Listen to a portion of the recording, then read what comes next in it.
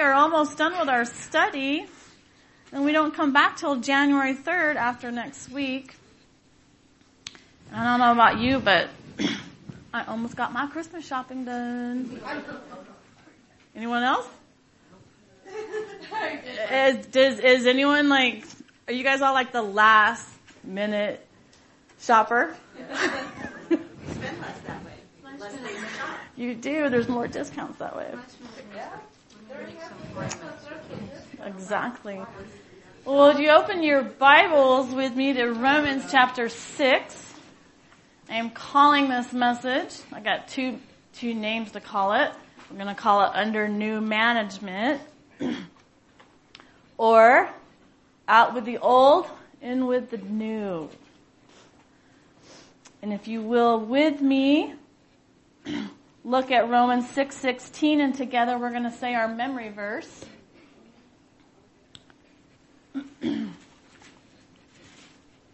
Here we go, Romans 6:16, this week's memory verse. Let's all say it together. Do you not know that to whom you present yourselves slaves to obey, you are that one slaves whom you obey, whether of sin leading to death or of obedience leading to righteousness?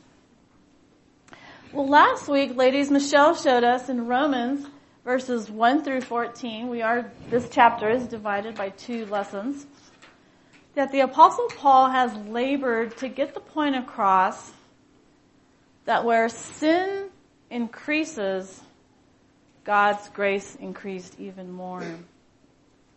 Paul continues to go on to say that in order for us believers to live our lives out from under the control of sin, we must reckon ourselves dead to sin, but alive in Christ. We must stop presenting ourselves as instruments of unrighteousness.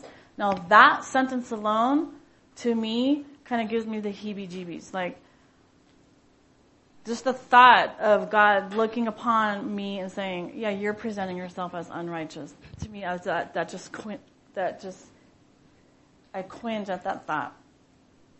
But we should continue to present ourselves to God as instruments of His righteousness. And here's the reason why. Romans 6:14, we ended last week. Sin shall not be your master, because you are not under the law, but you are under grace. We also see the difference between justification and sanctification. 2 words from the Bible that we ought to cozy up to and get very acquainted with. Justification and sanctification, they merge together. They're married together. They can't be separated. Now, identification with Christ for justification is the grounds of our sanctification. And this is going to get a little deep, so hold on. Follow me if you will. I believe everyone in this room, we've gone through Acts. We're past the stage of milk. We're ready for the meat of God's Word. So here we go. So bear with me. Justification is an act. Sanctification is a work. Justification took place the moment you trusted Christ. Our choice to serve Jesus is an act. That's our act. You were declared righteous. The guilt of our past sin life was forever removed. Then God began a work in you that will continue throughout your life. Sanctification is a continued process. Look at justification. Look at it as justification is your gate of salvation. Entering into the gates of salvation when you accept Jesus. Justification is your entrance. Salvation, the door coming in. Sanctification is your residence. So right now, our residence in sanctification is eternal life. So you're in escrow right now. You purchased it. You accepted Christ. You're in escrow. So we just need to make sure we don't fall out of escrow. Sanctification is residing in Jesus, growing in God's Word, walking with the Holy Spirit, guiding you. If you're in Christ, you're in the fullness of his word. His Holy Spirit indwells within you, a new creation. Sanctification is a lifetime process. It is work in progress. It's every day. Justification is the means. Sanctification is the end. Justification is for us. Sanctification is in us. Justification declares the sinner righteous.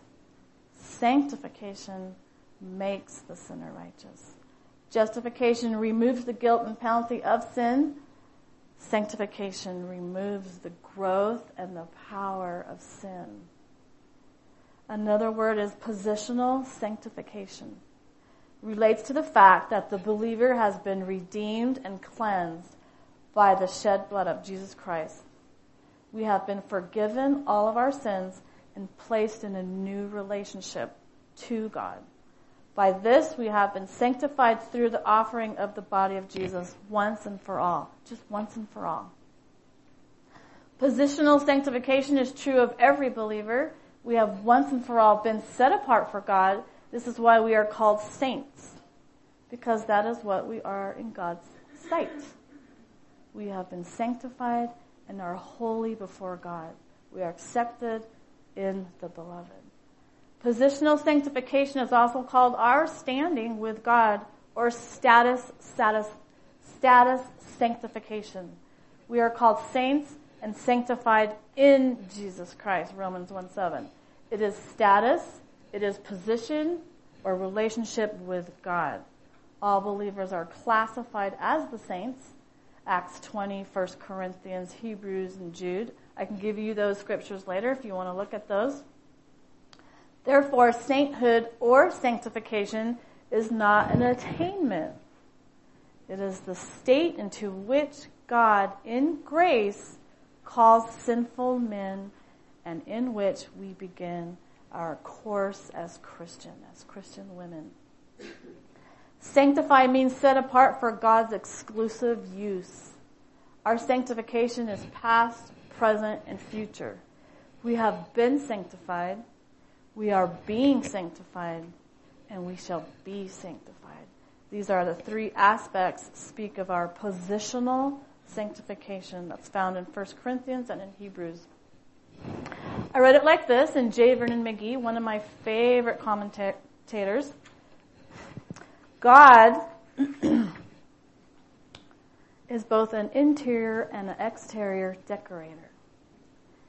He is exterior in that he enables us to stand before him because he has paid the penalty, removed the guilt of sin from us. But he is also an interior decorator.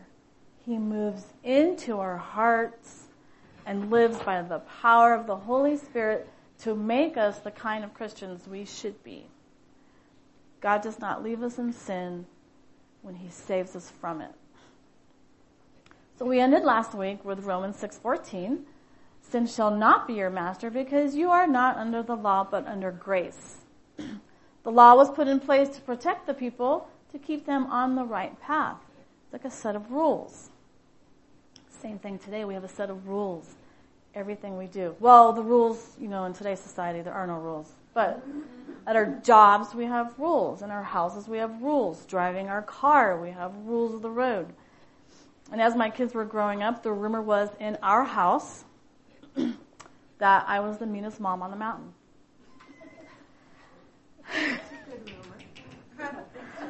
That Mario and I never let our kids do anything according to them.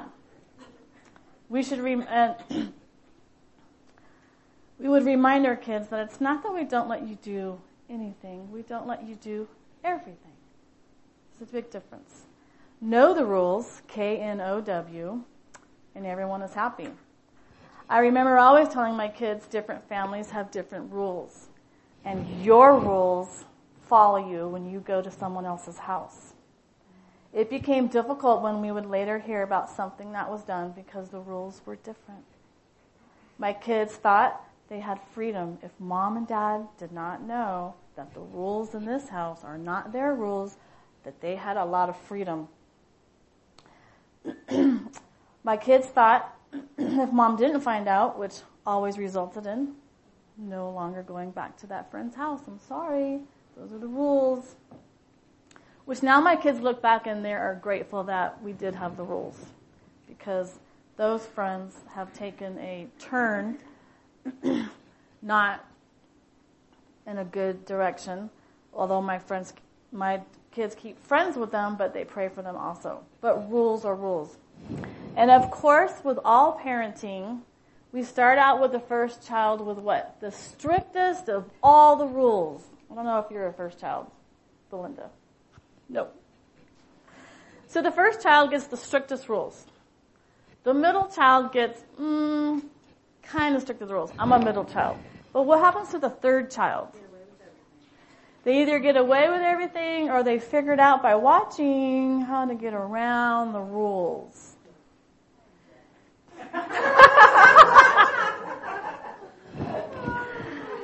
The rules appear much stricter to the first child, then more accepting to the second child. And by the third child, the rules do not have to be repeated because that's all they know. That's all they know. It's a given. Same thing with our walk. At the beginning of our walk, we're rebellious. A godly life is foreign to us, but the Holy Spirit is there to guide us, to teach us, to comfort us, and we become accepting of our new reality in Christ to the point of maturity where we yearn, not only just yearn, but we yearn for His righteousness in our lives. As one receives a warm blanket on a cold night. So let's now continue on part 2 in our Romans study, chapter 6. But I want to read to you all of Romans chapter 6 in the Message translation because, for context purpose, I found it very hard to split Romans chapter 6 and just jumping in right in on verse 15. So I'm going to read it to you in the Message translation, and then we're going to go through verses 15 through 23 together. So if you don't have the Message translation, I'm going to read it for you. So starting with Romans 6, verse 1. So what do we do? Keep on sinning so God can keep on forgiving? I should hope not. If we've left the country where sin is sovereign, how can we still live in our old house there? Or didn't you realize we packed up and left there for good? That is what happened in baptism. When we went under the water, we left the old country of sin behind.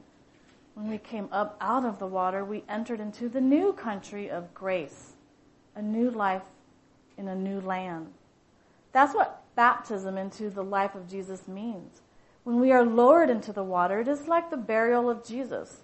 When we are raised up out of the water, it is like the resurrection of Jesus.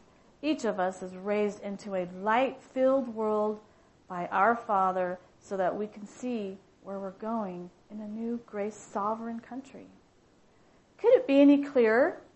Our old way of life was nailed to the cross with Christ, a decisive end to that sin-miserable life, no longer at sin's every beck and call. What we believe is this: if we get included in Christ's sin-conquering death, we also get included in His life-saving resurrection. We know that when Jesus was raised from the dead, it was a signal of the end of death as the end. Never again will death have the last word. When Jesus died, He took sin down with Him, but alive He brings God down to us. From now on, think of it this way. Sin speaks a dead language. That means nothing to you. God speaks your mother tongue, and you hang on every word. You are dead to sin and alive to God. That's what Jesus did. That means you must not give sin a vote in the way you conduct your lives. Don't give it the time of day. Don't even run little errands that are connected with that old way of life. Throw yourselves wholeheartedly and full time. Remember, you've been raised from the dead into God's way of doing things. Sin can't tell you how to live. After all, You're not living under that old tyranny any longer. You're living in the freedom of God. So, since we've out from under the old tyranny, does that mean we can live any way we want? Since we're free in the freedom of God, can we do anything that comes to mind? Hardly. You know well enough from your own experience that there are some acts of so-called freedom that destroy freedom. Offer yourselves to sin, for instance, and it's your last free act. But offer yourselves in the way of God, and the freedom never quits. All your lives, you've let sin tell you what to do. But thank God you've started listening to a new master, one whose commands set you free to live openly in his freedom. I'm using this freedom language because it's easy to picture. You can readily recall, can't you, how at one time the more you did just what you felt like doing, not caring about others, not caring about God, the worse your life became and the less freedom you had. And how much different is it now as you live in God's freedom? Your lives healed and expansive in holiness. As long as you did what you felt like doing, ignoring God, you didn't have to bother with right thinking or right living, or right anything for that matter. But do you call that a free life? What did you get out of it? Nothing you're proud of now. Where did it get you? A dead end. But now that you've found, you don't have to listen to sin tell you what to do, and have discovered the delight of listening to God telling you. What a surprise. A whole, healed, put together life right now, with more and more of life on the way. Work hard for sin your whole life, and your pension is death. But God's gift is real life, eternal life, delivered by Jesus our Master. Okay, so let's go back and look at 15. What then? Shall we sin because we are not under the law but under grace? By no means. Paul is saying the law does not justify us or help us overcome sin. But now that we are bound to Christ, he is our master, and he gives us power to do good and overcome the desire sin has over us. We can say easier said than done.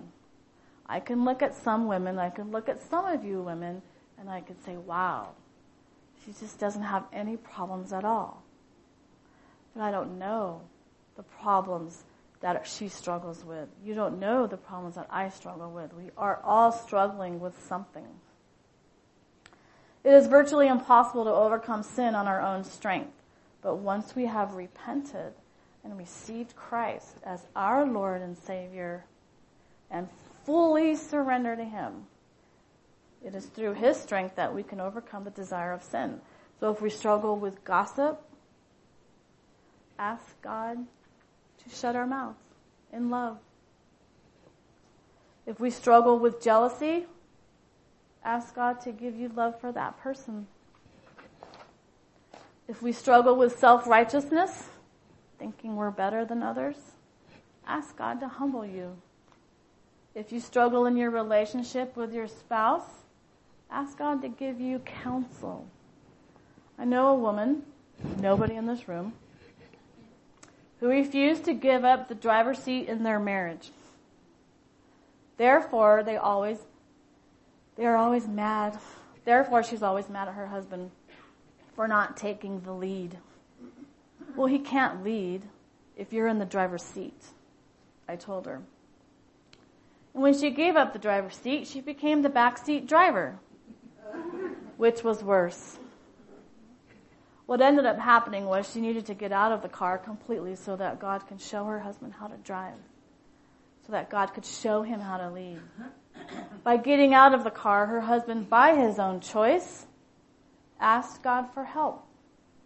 Now their marriage is right where God had designed it to be from the beginning. So if you struggle, and we all are struggling with something, there's not one of us in this room that are not struggling with something. Ask God to remove it. and he will be faithful, and he will. Verse 16 through 18, don't you know that when you offer yourselves to someone as obedient slaves, you are slaves of the one you obey, whether you are slaves to sin, which leads to death, or slaves to obedience, which leads to righteousness. But thanks be to God that though you used to be slaves to sin, you have come to obey from your heart the pattern of teaching that has now claimed your allegiance. You have been set free from sin and have become slaves to righteousness. Okay. All humanity serves under one type of slavery or the other. In reading our study, we learned that the church in Rome, that 50% of the congregation were either slaves or were previously slaves and they had been set free. Paul is using this analogy of slavery to illustrate to the congregation which they would have easily understood. Two types of slavery which still exist today. Slave to sin, which leads to death, or slave to obedience, which leads to righteousness. I just gave the answer to question 1. Matthew 6, Jesus tells us, no one can serve two masters, for either he will hate the one and love the other. So, getting back to the slaves, remember there was no Social Security or welfare program back in the days. To a lot of people needing protection, job or money, they would offer themselves up as what? Remember, a bondservant. Because they needed protection, they needed money. They were willing slaves. It was very common. The story of Jacob, bondservant towards Jethro. He worked for Jethro, his father-in-law, future father-in-law, so always willingly. So in the church in Rome, we see slaves that Paul was talking to, and so they could totally understand where he's coming from. So personal story on my end. 10 years now, I've given up the occasional glass of wine. I was perfectly okay with having a glass of wine at dinner, going out to parties, or going on vacation. And also, I was involved in ministry. I wasn't getting drunk. I thought having a glass of wine calmed me down from having 3 back-to-back-to-back kids. On vacation, I was teaching Sunday school. I was in women's Bible study, just starting to get involved in women's Bible study at this point. I was a co-leader. So one time we're in Mexico on vacation, and I was enjoying a nice glass of Chardonnay poolside. When suddenly I caught the eye of my youngest child looking at me, staring at me. It ran through my mind, she's thinking, yep, that's my mom, drinking a glass of wine. And all of a sudden, I got this cold chill over me. And the words saying in my mind, I can't, I won't use you in ministry, in any ministry, in my ministry, unless I have all of you. And that night I prayed and asked God to remove the desire 100%. And not only did he remove it 100%, he related the taste of wine to motion sickness. And some of you in this room know that I suffer from motion sickness since I was a little girl. I cannot come up the mountain without pulling off to the side. Jennifer knows that. Coming home from a retreat, it gets really bad. And so when I do go down the hill, it's 1 or 2 times a week, but when I come up the hill, I'm done. I feel like I got off a circus ride. So not only did God take away the desire of the occasional glass of wine, he related it to me as something so horrifying that when I hit Highland Avenue and I know I'm going home and I know it takes me 13 minutes to get to my door, my hands are gripped because I know I am going to get so sick and I'm going to get so dizzy. And it's a miracle that I can make it up the hill by myself. To the point where my husband doesn't want me going up and down the hill anymore unless I have someone with me, or I text him, okay, I'm leaving, and I made it home. It can get really bad. So, God took that away, but he related it to me so bad that I would never, ever want to have the desire to ever go back and try that. And so, I like to say at that moment, yes, I went cold turkey, and yes, I went under new management. In the book of Ecclesiastes, Solomon tells us how he did everything under the sun, and at the end of the day, it was all vanity. It was meaningless, it was empty, it was death. If you're here this morning and something has a hold on you, until you see it as meaningless, until you see it as emptiness and death, you have not fully surrendered. Fully surrender and be free and ask him to remove it, and he will. There is no middle ground. Verses 19 through 22 tells us it is impossible to be neutral. A Christian is not someone who cannot sin, but someone who is no longer a slave to sin. A slave to sin is allowing sin to control your life. But that's a choice, ladies. It's a choice. Verse 21 says, "What benefit did you reap at the time from the things you are now ashamed of? Those things result in death. But now that you have been set free from sin and become slaves to God, the benefit you reap leads to holiness. And the result is eternal life, for the wages of sin is death. The gift of God is eternal life in Christ Jesus our Lord." We are free to choose between two masters, but we are not free to adjust the consequences of your choice. Each of the two masters pay with his own kind of currency, the currency of death or the currency of eternal life. The devil is the paymaster, and he will make sure that you get paid if you work for him. God is the paymaster, and he will make sure you get paid if you work for him. It is impossible to be a slave to sin and not realize it. Come on, ladies. We know. Our heart knows. But the gift of God is eternal life, and you will receive it by faith. So the question I want to ask yourselves this morning, and for myself, is what currency do you have in your wallet right now? Are you good? Or do we need to go to the currency exchange counter? Paul is telling us to remember who you are. You're children of the Most High. Be enslaved to righteousness and not be enslaved to sin. We are saved by faith. We are to live by faith.